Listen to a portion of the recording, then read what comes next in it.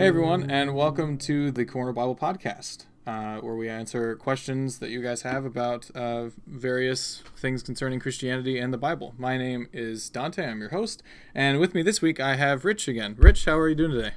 Doing well, Dante. Thank you for having me. Yeah, absolutely. Thank you for coming on. And today's question, Rich, we were wondering, it's a sequel to the last episode we did with you, and so the continuation question kind of is, does God predestine people to hell? Yeah, this is a phenomenal question that I get to answer today, and I hope you sense the sarcasm that I have, but does God predestine people to hell? Or some people would call it double predestination. So, Dante, I really appreciate that I get to do this with you. So thanks. Yeah. It's a question that I've struggled with personally as well, so it's something that I think a lot of people have a lot of questions about. Oh, absolutely, and hopefully we can get a little clearer today, and I don't think that we'll get totally to the out of the woods, if you will, but we'll certainly give it a go. So to answer the question, my short answer is I believe Scripture says yes. Now, I'm going to give a couple statements here at the beginning to kind of clarify how I view Scripture stating these things. So first, the word predestined isn't used in this way, but it is implied by the statements in Scripture. Now, I really hate saying the Scriptures imply something, but as I read the Scriptures here in just a few minutes, you'll be able to see what I'm talking about with this implication. If you look at it as it is mentioned in the original languages of foreknowledge, then it is implied that God has a foreknowledge of all things. Another clarifier is it is hard for us in our humanity to hear that God would predestine people to hell and still have a view of him being a just God. So I personally struggle with this idea. Like you said, Dante, this is an area of Scripture I wrestle with. But I do have to recognize that Scripture also says in Isaiah 55, 8-9, that his ways are above our ways and higher than our ways. And I think we have to consider that in light of our topic today. We must account for God as both a God of grace and mercy and a God of justice and wrath. Not as we define them, but as he does. I believe this is a hard concept for us to understand because our finite minds believe what we believe. If he is the God of one, then ultimately he has to be the God of all. If he is in control of all things, even if we can't quite comprehend it, it doesn't make it not true. God will be patient with us as we flesh this out in our own minds. Like I said, and Dante's already said, that we struggle with this idea that God would predestine people to hell. I also believe that God never, ever sends someone to hell unjustly. Scripture states that we reap the reward of our own labors. So now that we've gotten that out of the way, let me just give you some texts and we'll draw a conclusion. Here are some scriptures that state about this idea of God actually building people for bad. For the scripture says to Pharaoh in Romans 9:17, "For this very purpose I have raised you up, that I might show my power in you, and that my name might be proclaimed in all the earth."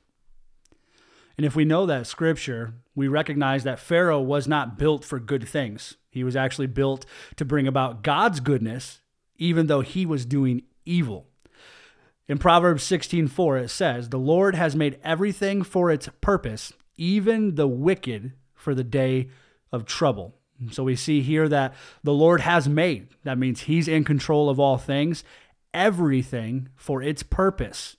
And here we see that this purpose is for bad, even the wicked for the day of trouble. And we realize that in other areas of Scripture, the wicked get sent to hell. So if we understand that and we can look at that Scripture in its context, we see that God has created everything for its purpose. God has made the wicked for the day of trouble. In 1 Peter 2:7-8, it says, "The stone that the builders rejected has become the cornerstone, and a stone of stumbling and a rock of offense. They stumble because they disobey the word, as they were destined to do." They disobey the word as they were destined to do. Again, not predestined, but again, it says, as they were destined to do. It's an implication that they are predestined beforehand to do those things.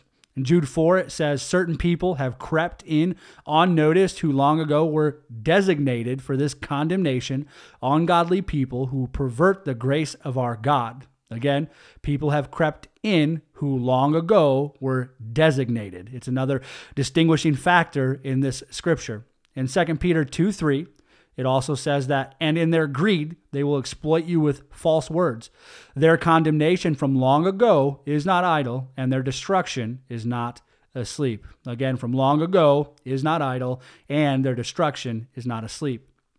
And lastly, although there are other scriptures that we can utilize in this context, but Romans 9:22 says, what if God, desiring to show his wrath and to make known his power, has endured with much patience vessels of wrath prepared for destruction, in order to make known the riches of his glory for vessels of mercy, which he has prepared beforehand for glory. And what we see in that passage is it actually talks about how these individuals are actually utilized to understand and help bring forth his glory. And I think that to really summarize all of these scriptures, it states that over the course of time, there are going to be things that God does because he is God that we will not comprehend or can we understand. Because as you read that Romans 9 passage, I look at that and go, how does someone being built for wrath actually bring about the riches of his glory? How does it make it known? So again, it's just a question that we have to collaborate with. I would say let's not go one way or the other or even be upset about an answer to this question, but let's dive into the scriptures and draw to clarity whether or not God predestines people to hell.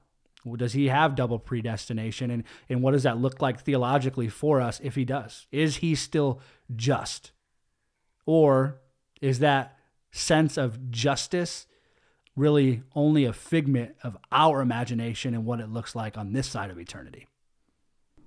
Yeah, no, that definitely was, I agree. That was very good. And I think that, yeah, that's definitely something to consider and something definitely I think everybody would have to wrestle with at some point or another. But yeah, thank you very much, Rich, for coming on and answering that question. And thank you for trying to wrestle with it along with us, I guess. Yeah. And I think again, the idea of wrestling is prominent as we do some of these podcasts and answer some of these theological questions is it's going to be something we wrestle with, and it should be. It shouldn't be just a definitive yes or no. And there are some of those instances, but we should be able to wrestle well and still stay in community. Yeah, absolutely. And if you, as part of the community, if you have any questions or further questions or clarifiers or anything like that, you can contact us at cornerbiblepod@gmail.com. Thank you again, Rich, and we will see all you listeners next week. Thank you too, Dante.